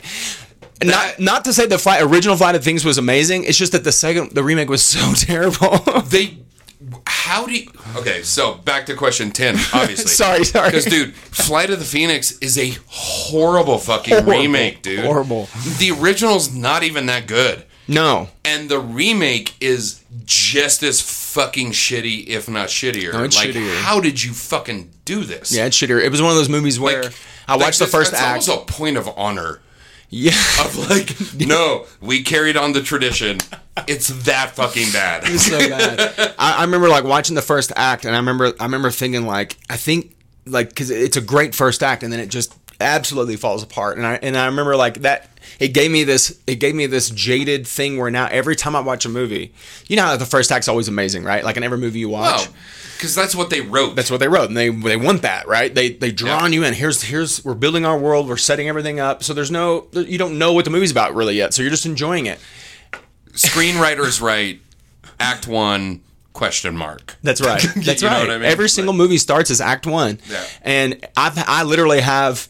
I mean, I'm just guessing, but I'm going to say 200 screenplays written as far as Act 1 right now. Are you shitting me? Right, Me you probably too, do buddy. too. Me too. So because there's a reason why that is, because you eventually you have to go to the ending and imagine the ending you want, and then sort of reverse engineer your way back to the beginning, Of course. and make a movie out of it. You have to tie all of it together. The problem with all of these remakes is they have a great first act that retells the first story, and then they're just like, now we got them in the theater. Like we don't have to, Explosion. Dennis Quaid run around and explosions, and She was a girl all the time. it happens all the time. Yeah, exactly. She took off her glasses and now she's pretty. Yeah. But I don't like that. I don't like when they say like, oh, we're gonna base this whole concept on an idea, or we're gonna base this whole movie on a concept that we can essentially get across the audience in one act. So the second two acts become meaningless, and therefore you have a terrible film. So. And I'll hijack question 10 and 11 for you because you're Please. not prepared. But like, I fucking Please do. Con air my answer. But like in 2013, like one of my favorite all-time movies is, it's two, Evil Dead and Evil Dead 2, right? Mm-hmm. So in 2013, they were like, oh, we're remaking The Evil Dead. The Sam Raimi. Yeah. Original. And in my brain, I'm like, well, fuck you. That's ridiculous. Sacrilege. Like, why in the fuck are you going to remake something that's fucking perfect? Then I went to the theater with my wife and her sister, and I was like, this is the best movie I've seen in fucking so long. I loved it so much. I love the 2013 remake of The Evil Dead. And then I find out, no, it's not a fucking remake, because in the post-credits stinger, or sequence or whatever, Bruce Campbell actually shows up, and it's like, it's a sequel. You know what I mean? Right. And I'm like, fuck. And then they never made the sequel to the sequel that I was fucking in love with. I thought it was just like it's the best practical gore movie that maybe I've ever seen. Wow. Like, and I mean, like, going back to like John Carpenter's The Thing. Wow. Like, the practical gore effects in the Evil Dead 2013 remake are phenomenal. Like, make me sick to my stomach. Fucking, like, I'm literally like, oh, fuck. Wow. Like, they're that good. Yeah, Like, yeah, it's wow. worth watching. So, like, when I bring these questions up, the remake questions, and I don't care what your answers are necessarily, what we need to agree on is that there has to be a fucking set of rules about what we're fucking doing when we're remaking a film. That's right. And one thing should be, make it better. Yeah. You know what I mean? And also, don't remake great movies. That's right. Like, the conversation I actually have always wanted to have about remakes when I wrote these questions is just like, why are we remaking certain movies? That's right. I think movies should be remade when they have an amazing concept, but the magic trick didn't work. Like, it just wasn't executed. Like, you think, God, like Nope. Like, in 30 years, I hope somebody remakes Nope and ties that shit together. Sure. But, like, and I hope it's a black director. Let me just now that you think I'm racist. Sure. But, because I lean toward comedy, like, I hope it's Steven Soderbergh. all of my stuff. all of my stuff is really comedy. I look back on the comedies that I loved growing up, and I want them to be remade. And now, I'm not talking about the comedy vehicles because those are always going to exist. You know, you have your Adam Sandler movie, you had Rodney Dangerfield movies, you had, that's never going to change. I'm not talking about that. I'm talking about pure comedies for the sake of comedies. Your Bridesmaids, which I guess was a vehicle too, but you know what I'm saying. I do. Back in the day, I would like to take a crack at, say, Brewster's Millions. Which, by the way, was a remake. Was it really? That was a remake. From what? Brewster's Millions, when Rodney Dangerfield made that movie, had been not Rodney Dangerfield. Richard Pryor and John Candy. John Candy, yeah. I think that was like the third iteration of that story. Yeah, of Brewster's Millions. I can see that. Yeah. But I mean, literally remakes called Brewster's Millions. Oh, really? 100%. That was a fucking remake. Wow. I love that movie. Well, let's call it a franchise and let's get beyond another crack. Compare. I think there's a way you could do it today. Oh, you know what? I'm changing my answer. Okay, so anyway, would that be cool? Because you don't have an answer in the first place. No. Well, because I literally, I've written scripts for remakes, and I've written a script for a Brewster's Millions remake that was called Chasing Washington. It was a little bit different, but the guy was chasing a dollar bill, and I had this treatment. It's not a script yet, but I have a treatment for a remake of Three Amigos, and I know you said don't remake good movies. Okay, but hear me out on this. I want to hear your pitch. It's an homage. Okay, here's my elevator pitch. Here's my elevator pitch. They're not Americans. They're not white guys who are mistaken for Mexicans. They're all actually Indian actors who are mistaken for Mexicans because they're brown. Okay, that's funny. Okay, go on. But then they get involved in an international problem with Iran and Mexico, and it becomes this big international thing, right? No, so you get you get Aziz Ansari, you get Camille Nanjiani, you get the great Indian actor comedians of our day. And you put them three together and you call it Three Amigos, and I promise you that'll be a fucking hit. They're Indian. They're not Mexican. It's a testament of how stupid Hollywood is. You know what I mean? They just typecast them as brown. Also, if I was a producer, I would have greenlit that film. Yes! Instantly. Can you imagine Aziz writing on that? Yes. 100%. Yes. Aziz can write on it, and it'll be a whole... the cab driver in Deadpool? That guy. Yes, him Get too. that guy. We've got our cast. We've got our Three Amigos. And so, but the point is, they're so arrogant and they're so desperate for fame that they don't care, right? They go along with it, and that's what gets them in trouble. And the third act resolution is that they have to come to terms with their ego and realize that their happiness doesn't rely on their Hollywood success. That's how they got themselves embroiled into an international controversy, right? I'm going to have it all worked out, buddy, but let me write it. We'll send it out. Maybe Blake can help us out. We can get this in front of the right people. Three Amigos. Fucking fabulous idea. Thank you. Greenlit. That is a go movie. You were questioning my question answer for question 11, and I delivered. That's all right. We're going to skip ahead to question the 12th to shut down this 2-hour sprawling conversation opus that we have presented.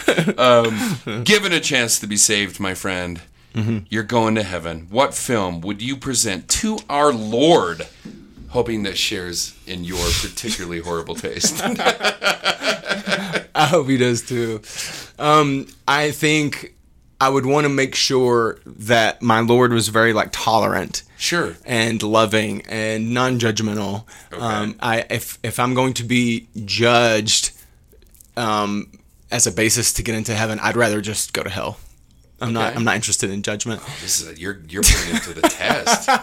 I'm just saying. So I'm literally just trying flipping the script. Yeah, because I don't care. I want to be accepted for him or not accepted at all. So I'm going to think of my most the answer that comes to mind is my most my least holy of movies, my least acceptable of movies. Can you my favorite films are from Quentin Tarantino and the Coen brothers. Okay. So it's hard for me to choose one particular thing that says this is who I am or here's where my sensibilities lie. Okay. But you can kind of pull from any of those filmographies. Uh-huh. I would show him. I would say, hey God, do you have half a day we can sit down and have a little session? Because I don't want it to be one movie. It'd be like Raising Arizona and Pulp Fiction and shit like that. Maybe. Would you show the Lord Life of Brian? Yeah, I'd love to. Which is my favorite Monty Python It's film. not my favorite Monty Python movie, but I love it, and I would love to. I would love to show everybody in heaven that. Because I'd like to think God has a Sense of humor. I think I would show him more. I think mine's more leaning toward like Last Temptation of Christ. You know, like I really want to challenge and That's interesting. No, the Harvey Keitel Scorsese joint. Ooh, because I want to like that answer. I want to challenge things. I want to be accepted, and I want everyone else to be accepted. So I want to challenge that whole heavenly dichotomy. I'm not just going to walk in there and be like, "Thanks for having me." So you got to scoop one. Huh? You got to pick one. It's got to happen. Okay. I'm gonna go with that last one because I particularly love the idea of showing Last Temptation of Christ because one, it was such an amazing novel. It was a pretty goddamn good fucking film, man. Yeah, I think so. And I know it was Willem Dafoe. Oh, it was Willem Dafoe, not of course. Harvey Keitel. Scorsese is wanted to direct that movie for I think like 15 years. Like, he tried to get that movie made. Like, it was crazy. Wow. In fact, he got turned down by one studio, and I think it was in, like, 1982. And he was like, fuck it. I'm just going to make a movie this weekend. Wow. And they made After Hours with Griffin Dunn and Cheech and Chong and all. He just called everybody he knew. And he was like, I'm making a movie this week. Do you guys want to be in this movie? Wow. Because he was so frustrated with like the studio system of like trying to get Last Temptation of Christ made. Yeah. It almost became like a messianic journey for Scorsese to make that fucking movie, which ultimately kind of became like a little bit underwhelming for some people, which I thought the movie was beautiful. Yeah. I love. What year did it come out again? Oh, do you God, know? Remind me. 86, 87. Okay, that's why it was like 80s, that. late 80s. Yeah. And I thought it was a beautiful movie. I thought it was really, obviously, it was Scorsese. It was a great movie. But like, I think after all of that turmoil for so long, it was kind of underwhelming. But I mean, obviously, taking that movie to God and being like, yeah, I think that's kind of the point. Like, what do you think about it, buddy? Yeah, because it kind of speaks to the whole. Does Willem Dafoe like present as your son? Right? Did he nail it? He killed it. But it really does make you. It opens up this whole thought concept of like us as human beings, and this is a great thing to finish on, by the way. Yeah. But like as us as human beings, and we're talking about being inspired or influenced by other artists.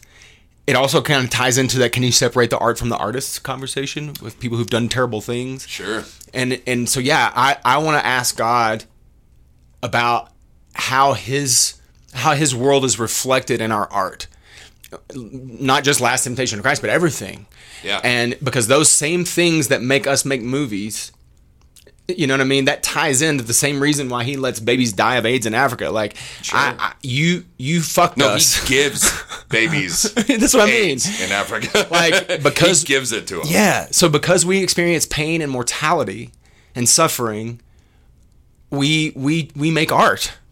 And so I want to go to God and be like, hey, bro, look what you did for us. And like, I want to show him these movies, and I want to have these conversations like because of this suffering, we are able to express ourselves this way. If we lived in Eden, I don't think we'd be watching Pulp Fiction. Like, I just don't think like we would evolve to the point where like if sin had never entered the world, if humanity didn't exist. And when we talk about art, we talk about movies and books, it's what it is, right? It's human condition. We're peeling back those layers, discovering ourselves, and realizing that like we don't know.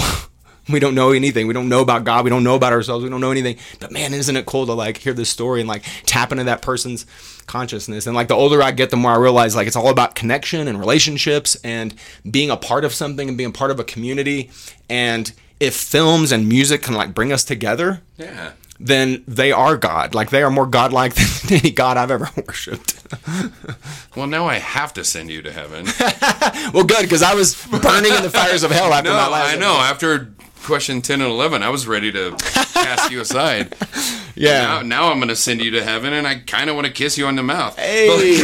That was an amazing answer, Thanks. buddy. Thanks, man. That was awesome. Wes, do you have anything you want to talk about, promote? I know you're not really doing stand-up anymore, so I know you're not out there.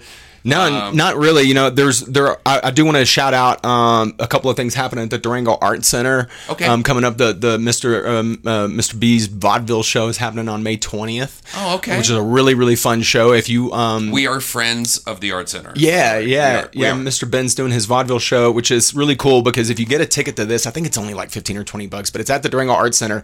It's basically like local talent, so songs, dance, whatever. But you get to boo the acts you don't like and even throw things at them. So like everybody who comes into the theater is given like some like fake snowballs, like cotton snowball things. And if you don't like the act, you can boo them and throw snowballs at them.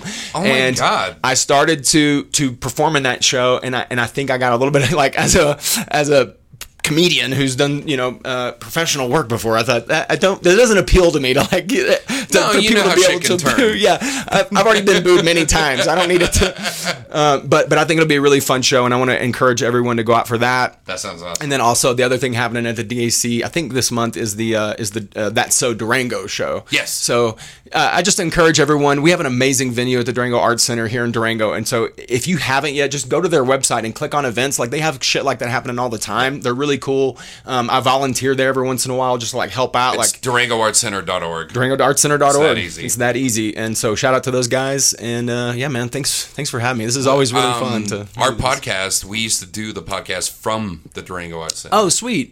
Sick. yeah. Like live in front of an audience? No, they were never going to let that happen. But I had a space. We did a Comedy Showcase Durango podcast live at the Schrader a few times, and people came to that. But we had to have a comedy show first that people would actually pay to go see, and then we would do the podcast after. And a lot of people would leave. I'm not gonna lie, but maybe we could do something like at least one night have like a big live podcast recording or something. It's so fun to have a live audience laughing at your jokes. It's so much better than It really is. I mean, if you have jokes, but I mean, even just laughing at stuff you say, it energizes the thing. But you're actually really good at this, by the way. I really enjoy this. You keep it conversational and like, you're good at it. Like, it's not stepping over people's sound bites, and you're supposed to ask a question and then listen for the answer. Most people find that very hard to do, and you do not. So I appreciate that. Thank you. I appreciate Or that. people ask a question and then feel like they have to repeat the question 5 times or like restate it. And it's like, no, I'm just thinking. I heard your question. Like, give me a chance to. So anyway, you're really good at this. Very natural and very talented at it. So keep it up. Please continue giving us this content. I will. And Durango loves it. You are definitely going to be invited back. You're going to heaven briefly. I'm sure you're going to fuck it up. Absolutely. You're going to end up on the lesbian. I want to cloud come on saying with someone. something. I want to come on with someone else and do a double where we can like argue about these answers. Like, I want to challenge someone besides you. That's interesting. We could probably figure that out, but I don't know who I want you to argue with. No, you're I have right. one person in mind that is another semi-controversial host.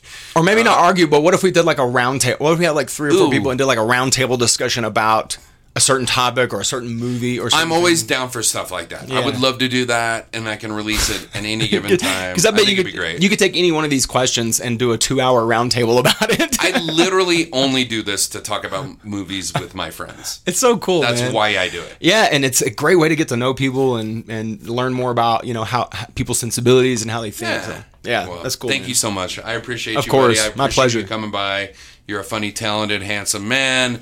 You are the best. I want you to enjoy your salvation. And I will see you next time, my friend. Hey, thank you.